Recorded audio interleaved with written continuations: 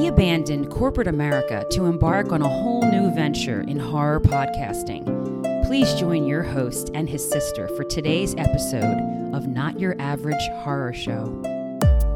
Greeting. I think that's the first time I've ever chimed in with a greeting. Yeah. Chime in. Go for it. This is another exciting edition of Not Your Average Horror Show. Welcome back. Hills Have Eyes 2 is the movie of the week this time. Why the Hills Have Eyes 2? I have no clue. And this is the one that came out in the 2000s, by the way, because there's like two sets. There's like the original Hills Have Eyes that came out in 77. There was a sequel to that one, which came out like in 85. So this is not that one. This is the sequel to the one that came out in 2006. Mm-hmm. And this one came out in 2007. Yeah, there's many layers. Oh, yeah. It's such a complex thing and so sophisticated, too. If you are an admirer of this movie, it just shows that you really know film and you can appreciate film. Yeah, so this came out in 2007, the same time as the movie The Last Mimsy. Are you familiar with The Last Mimsy? It sounds vaguely familiar. I know it was like a Disney movie or something. It was like cartoonish, or maybe one of those pseudo cartoons where it's like reality and like I think it was regular live action. I think that the actual Mimsy itself was it like a genius child or something? I think so. Okay. But they were communicating with some kind of alien that looked like a rabbit. Oh, okay. You've seen it? No. Okay. Well, you're familiar with it though. Yeah. It's kind of like I'm putting the very vague pieces of memory that I have of the advertisements of it together. Yeah. But anyway, Dwight from The Office was in it, Rainn Wilson. And why would I even mention The Last Mimsy if we're talking about The Hills Have Eyes too? There must be some reason. We're actually doing The Last Mimsy. The podcast is taking a new direction. Well, first we need to discuss like what happens in the opening scene of The Hills Have Eyes too. It's very disgusting, as you know. Mm-hmm. A woman in very rough shape is laying there restrained. Her arms are restrained and her feet are pretty much restrained also. She's pregnant. She's in a lot of pain. And, she's head to toe covered in blisters. And you can tell like she's almost like close to death, it looks like. She's had a very unfortunate turn in her life. Right. To make matters worse, she's giving birth right at that moment. Mm-hmm. This is how the movie opens. Like there's like nothing leading up to it. It just opens up to a woman just like cold screaming. Open. Yeah. Her teeth are like rotten, and you can tell she was probably pretty at one time, but because she's just been like going through like, just being tied up and neglected, and her nails are long, her toenails are long, and it's showing all this stuff, and it's so gross. And then she gives birth, and you see this mutant head actually come out of her body. And then like an adult mutant is right beside her. The midwife. Grunting maybe to deliver the baby, I guess. The baby's born. You see the umbilical cord and everything. But what happens is the baby's stillborn. Mm. And then you can tell this does not go over well with the mutant that's there. I'd imagine. Very angry at the fact that there was a stillborn child. And then he proceeds to like beat this poor woman who's like all tied up. So all that just to explain that this initial scene actually in 2007, this and The Last Mimsy came out right at the same weekend, at the same opening weekend. Yeah. So at one unfortunate movie theater somewhere out there, I'm not sure where exactly. I see where this is going. Maybe in Albuquerque. Albuquerque. I believe so. It would happen there. So the reels got mixed up. So the audience that was there to see The Hills Have Eyes too proceeded to see The Last Mimsy. And the one that was supposed to see The Last Mimsy saw that opening scene of The Hills Have Eyes too, with that pregnant woman. Imagine all the families there with their kids going out to see a movie on like a Saturday afternoon and the horror that those kids must have experienced watching that. Yeah, I would imagine like in the first 3 seconds, you're just kind of like confused. There's like, is this part of The Last Mimsy? They must have not known what hit them. I mean, it's like they must have been stunned. And I'm sure some people were like, oh, turn this shit off. Like what? There's no way this could possibly. Or maybe they thought it was a preview. Yeah. But how could they possibly show a preview to that? So I can't imagine it took too long to sort things out. I would hope like, not. To turn that crap off. Like, I don't know. They must have been yelling up at the projection booth. Like, abort. Where's Rainn Wilson? Right. Yeah, I'm pretty sure some lawsuits came out of that. Yeah, well, maybe equally so on the people who were screened last Mimsy. What's that? Oh, yeah, I know. Equally as horrifying. What is this? Yeah, at least with those people, they probably weren't trying to sue you. But Fair I'm sure enough. they weren't like, There was no formative brains that were like traumatized. Yeah, probably no psychological, scars that went on there. Yeah. But yeah, just a little bit of an aside there about when this movie opened up. So anyway, yeah, this movie it's not regarded as a great sequel. It has its fan club though. I mean, it's definitely like not good. I mean, but the funny thing is that like, so the Hills Have Eyes sequel that came out in 2006, a lot of people regard that as better than the original Hills Have Eyes, directed by Wes Craven. That's a bold statement. assertion. Yeah. Exactly. Yeah. But there are, you can see the argument for it because it was very well done. It was very slick and just very effective. And it was really scary and everything without, it was exploitive, but still it had some creativity and a story there to back it up also. It was very slickly done. Alejandra Aja, I think was the director's name. So I guess he was like, a well-regarded horror director. I can't think of what else he might have done. And I'm not sure if he's still doing movies, but this sequel we're doing now wasn't done by him. It was just, I think, a German director. So, yeah. And of course, like as the story goes in the first film, like this family was traveling across somewhere in the southwestern. Well, maybe. But yeah, it was somewhere in the southwestern United States, but in the hills area. So either like Texas or Arizona, maybe in the deserts where you might find those kind of hills and caves and stuff. Yeah. Well, actually, you know what it was? It was where they were doing some kind of nuclear testing. Okay. New Mexico. Okay, yeah, maybe it's New Mexico. And so there was like this sector 16, which they kept saying in the movie. I'm not sure what that meant exactly, but apparently that's a real thing too. Sector 16 in that area, which I guess maybe was known for this like area of testing. Maybe they were doing it where they shouldn't have been doing it. But, you see the movies always open up with that. Like it shows those dummies, like going back to the 50s, those 50 shots of the dummies sitting around. It's something like a nuclear bomb goes off and it's just done. Like they did it in Nevada. They did it all over the place out there. Yeah, yeah. So, what happened was so it's just random private citizens. And then this time it's the army that gets attacked by these people. The army was there to conduct these drills or maybe to kind of like follow up on what happened with the original family that was there, but also like to install these surveillance cameras, which who knows what the point of that was. To watch the mutants. I guess maybe. They knew they were out there. Reality show. Yeah. Initially, like the movie starts off after the pregnant woman, you start seeing like these other army guys. They're just like getting picked off one by one. Like there's no suspense or anything. It's just like they're out there and like another guy gets whacked and another guy.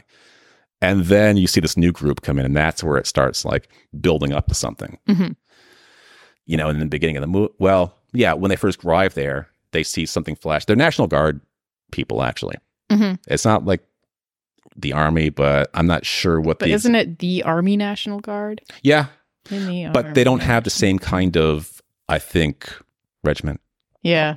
So, the National Guard, I think what the deal is with them is that they're like the army, but they only work part-time. I think it's like a weekend type thing. Right. Maybe I'll do that. Yeah, there you go. You could do that and work a normal job too. I think Kate knew somebody like that she used to work with. Oh, really? Yeah, he was like a weapons training guy. Oh, I'd just be interested in the part-time gig. I don't know how well it pays, but so here's the funny thing before I forget. When I was looking into this movie a little bit online, I looked at something that somebody wrote on Reddit. And the guy basically was saying, he's like, I remember when this movie came out back in 2007. He's like, it's a bunch of guys in the military, but they're doing all kinds of like stupid things. He's like, I was in the military myself, and these guys never would have acted like that because they're acting all stupid and doing idiotic things. But the guy that wrote this was in the actual army, and he goes on to he goes on to say that I did spend a weekend training, however, with some National Guard guys, and after accidentally getting shot twice by them, I actually have to absolutely agree with this movie. It is 100% accurate. They are as stupid as they look on screen. I was like, damn. You get a bunch of power-hungry men together. And that's how it portrayed them. Like they're all getting in fights, they're like not disciplined whatsoever.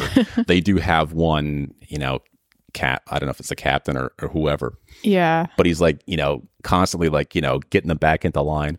One guy pointed at another guy and he's like, he's got a bumper sticker. It says conversation, not confrontation.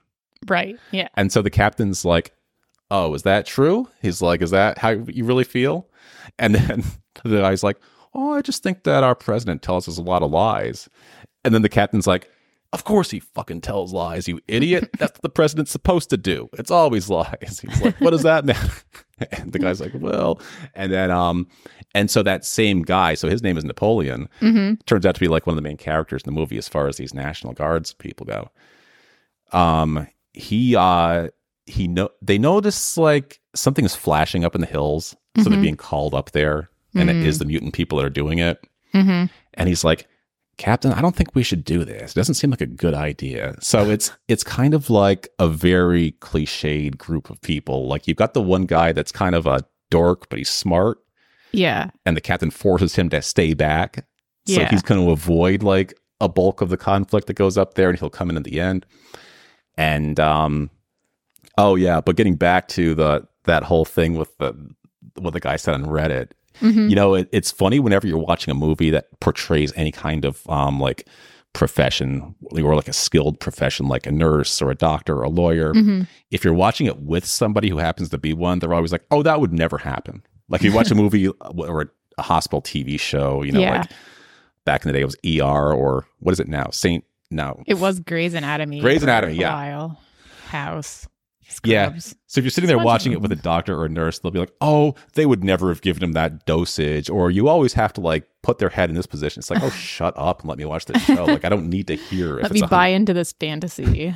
Right. Yeah, exactly. So it's just funny to hear the opposite side of it. He's like, yeah, actually, that's exactly how stupid these people are. Yeah, I mean, sounds kind of on brand. Yeah, so that guy Napoleon, like all the other guys wanted to kick his ass just because he's always being like a dork about stuff. And then this had, like I was saying before, it had kind of like an Aliens feel because you had group. You had two females, yeah. One was tough, the other one, maybe not as tough, but she was pretty, and that's kind of like how it went in that movie. Like, and then there was the guy who was kind of like tough but stupid, and then another guy who was just kind of like neither here nor there. It's just like, yeah, it was very similar feel to that as they get into trouble, and then you start seeing opinions change. Like the guys that weren't getting along in the beginning, suddenly they are getting along as they come together and fight these mutants that are up in the hills. They value they're valuing the communication and not the conversation. Oh, the communication. Yeah, I guess with each other because they had to. They became the bumper sticker. Right. Which, by the way, was kind of similar to Full Metal Jacket, where the one guy had the hat. Although his actually was weirder, though, because he had a peace sign, but then it said "Born to Kill" on the other side of his helmet. So I can't remember what the explanation was for that, but it was kind of strange. So, yeah, it doesn't take long, for them to start charging up the hill. And, because they figure somebody's in trouble up there. All they see is like this light flashing, and it keeps doing it routinely. And they're getting closer and closer, but these mysterious things keep happening. Like people go missing, and then, somebody just like randomly comes up behind one of the soldiers and like nails it with an axe, and then just runs away before you can even get a look at him. They're like, what the fuck just happened? And then one of the guys, like one of the stupid guys, starts shooting just randomly and shoots the captain. Of course. Yep. So that was pretty dumb. And Not then a good move. yeah. And so what they were going to do was like lower him down because they're halfway up the mountain. So there was a part where they were going to like, rope the two guys together and then lower them. And the stupid guy is like kind of heavy too. Mm-hmm. So they've got them like roped up and they're going to lower them down. So they get like maybe 10 feet of rope out and then suddenly whoop, the whole thing just like drops down. You just see like the camera pan down and the two guys just laying there dead. And like, now what the hell happened? Somebody cut the rope, as they were lowering them down. So now they're seeing what it wasn't the smartest idea probably to go up this hill and save whoever is up there. Because now you don't know if it is somebody playing around.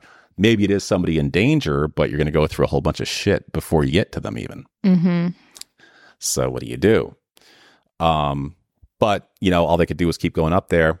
Meanwhile, the guy that was forced to stay behind, the Napoleon guy, they've got their own catastrophe going on because another girl was supposed to stay with him.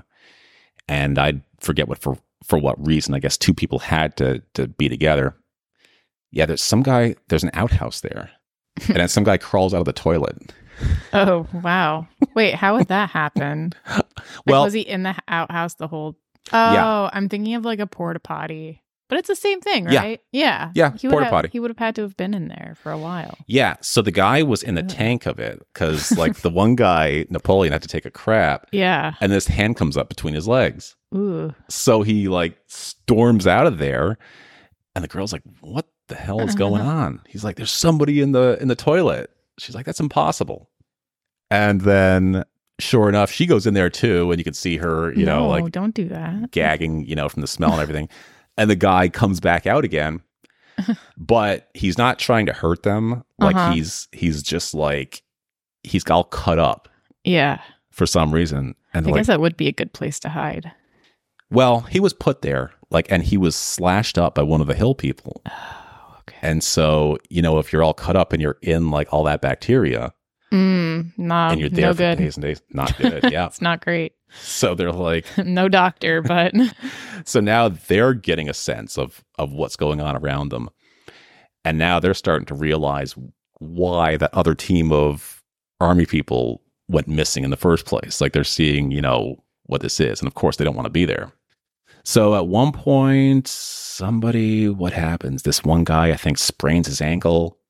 And so they have him. Oh no, he fell in a hole. And then they pulled him out, but his foot's just too sprained to go on. So they let him go back. And he's almost at the bottom of the hill. And he sees like the two people, Napoleon and the other woman. And he's waving at them. And then she gets attacked by somebody like right as he appears. And so he shoots that person. And then he's like, oh, did I get it? Did I get it? And it runs off into a hole. And he walks by the hole and he gets grabbed and he gets pulled into the hole before anybody can do anything. Like everything happens so fast in this movie. Yeah. It's fast moving, but very speedy mutants. Very much. Yeah.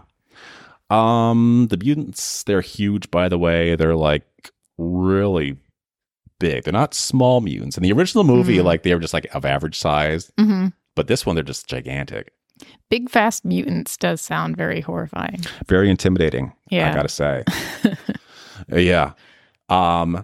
And then I think you can draw like sort of a connection here between, they made a point of showing, back in the day when they're doing the nuclear testing out there, what the army was doing. So this is kind of like their way of getting back at the army, maybe. That's maybe the light this movie was trying to shine on all that. Who knows? Okay. But it didn't really come off as really that interesting. Deep. Yeah, not that deep, if that's what they were going for. So one of the women did go up with that group. Missy Martinez, she gets kidnapped by one of the mutants there. So, and what they're trying to do with her is the same thing with that woman, in the beginning of the movie. They want to kidnap whoever they can, to keep this mutant breed going. So the minute they do that, like the one in charge, his name was Papa. They always had these like weird names. Papa Mutant. Yeah, in the original movie, they had like names of planets. Like the first one was the leader was like Papa Jupiter, and he had one named Mercury. and somebody else was Neptune. I mean, it's pretty creative. For a mutant, that's not bad. Yeah. I'm impressed. And they were able to like outsmart people. Yeah. Maybe we should let them take over. Mutants. Yeah, I'm telling you. So they kidnap her, and then once he has her, like, and here's the weird thing. It's just like, right away, like you can tell what's going to happen. Like once he's alone with her, and he has his door, he shuts the door for like privacy. It's like, these people are living pride in caves, and he has a door he needs for pride. It's like so weird. But yeah, that was one of the more disturbing scenes in the movie also. Now eventually, like, they're just losing more and more people here. One guy, so I mentioned somebody was like tough but stupid. His name was Crank. Yeah, Crank Medina. So he was, he made it to almost the end. As everybody else is getting killed, it was him, and then Napoleon and the other woman he was with come back up the hill to find them. And also because, like, they figure everybody's in danger, and to rescue Missy also. So it comes down to like 4 of them, and they're together, like, the 2 Napoleons with the other woman, and they hear some shooting in there, and they hear, like, I don't know what Crank said. It's something like, it's all about value. Like, I originally thought when I first saw this, he was like, it's all about value, motherfucker. And I used to say that, like, to my teams at work, just because I thought it was hilarious and applicable sometimes. Right. It's all about value. But then when I was watching this, he didn't say it. It was just like all about value. It wasn't like the MFer part. He didn't mention that. So I'm like, did I watch like I thought I had the uncut version. Oh no, it's like your personal Mandela effect. Maybe somebody snuck an edited one in there. How dare they? I don't know. So they hear him. They're like, oh, that sounds like Crank. So then they find each other. And so they're able to like band together now and battle them. And in the process of this, like they come upon a friendly mutant. Oh. Yeah. He was kind of like, big and stupid looking, of course. And he'd just like smile a lot. Yeah. And then Crank, of course, doesn't trust him whatsoever. He's like, you're going to trust this fucker? He's like, no way. And like, he's ready to shoot him. They're like, no. He just saved our life. Yeah. He's like, you come this way. You come this way. Just like speaking, very broken pieces of English. But he leads them past this room, which is just like disgusting because it has like body parts all over the place. And there's like hands and stuff and heads. Mutants cannot keep house. No. There's one thing about mutants. And as they're going through there, you can tell they're looking at each other like, do we really trust this guy? And he's just like, come on. And he brings him to this one spot where it's just like, you can't go any further, but you can also see daylight too. And there's also like dynamite sitting there. So they don't really, the mutant's not saying anything more. Like they just don't know, okay, well, did he lead us into a trap or did he actually try to help us escape this place? And then you don't see him again. He just goes off somewhere. Crank. Oh yeah. So what happens was Napoleon and the blonde, they want to go find where Missy is before they go any further. Like they figure they can escape at this point, but let's find Missy, rescue her from this like atrocity, which is going on. But then Crank's like, no, he's like, I'm finding a way out now. He's like, we can send help. And he's looking down at the dynamite. He's like, oh, this is perfect. So he grabs a case of it. And as he grabs it and walks with it, it's attached to like a string, which activates some other kind of explosive back there. It just blows up that whole part of the cave. So wow. He gets flattened. But as Napoleon and the blonde woman have left to go get Missy, they didn't, fall into that. And then it's not long before they do find her. So it's pretty much just those 3 up against this one mutant leader that's left. They trick him into kind of like just into a distraction and he leaves. And then they unhook her as she's like laying there and get it together to where they can try and get out of there. But then the other mutant comes back quickly and finds them. So they have to like fend him off. It was a pretty good scene, actually, as they're both like, trying to hack this guy up. Like one's got an axe. The blonde girl had 1 bullet. She used up all her ammo except for 1 bullet. she put it in her pocket just in case she had to use it on herself. Okay. You know, if it came down to it, Right. she doesn't want to like, you know, leave them up to it. So as she's standing there, she loads that bullet into her gun and she aims it and she hits him. She grazes his head. And it's enough to slow him down, definitely, but not completely stop him. Papa Mutant will not go down without a fight. Exactly. So then he's stunned for a minute, but then he just gets really pissed. He charges at her and grabs her by the throat and lifts her up, like up against the wall. Meanwhile, he just thrashed Napoleon and Missy. He like pounded her against the floor. He like picked her up by her back, going bam, bam, bam, bam. Shit. Yeah. He's got her by the neck, and Napoleon's sort of coming around to like, you know, coming to his senses and able to stand up.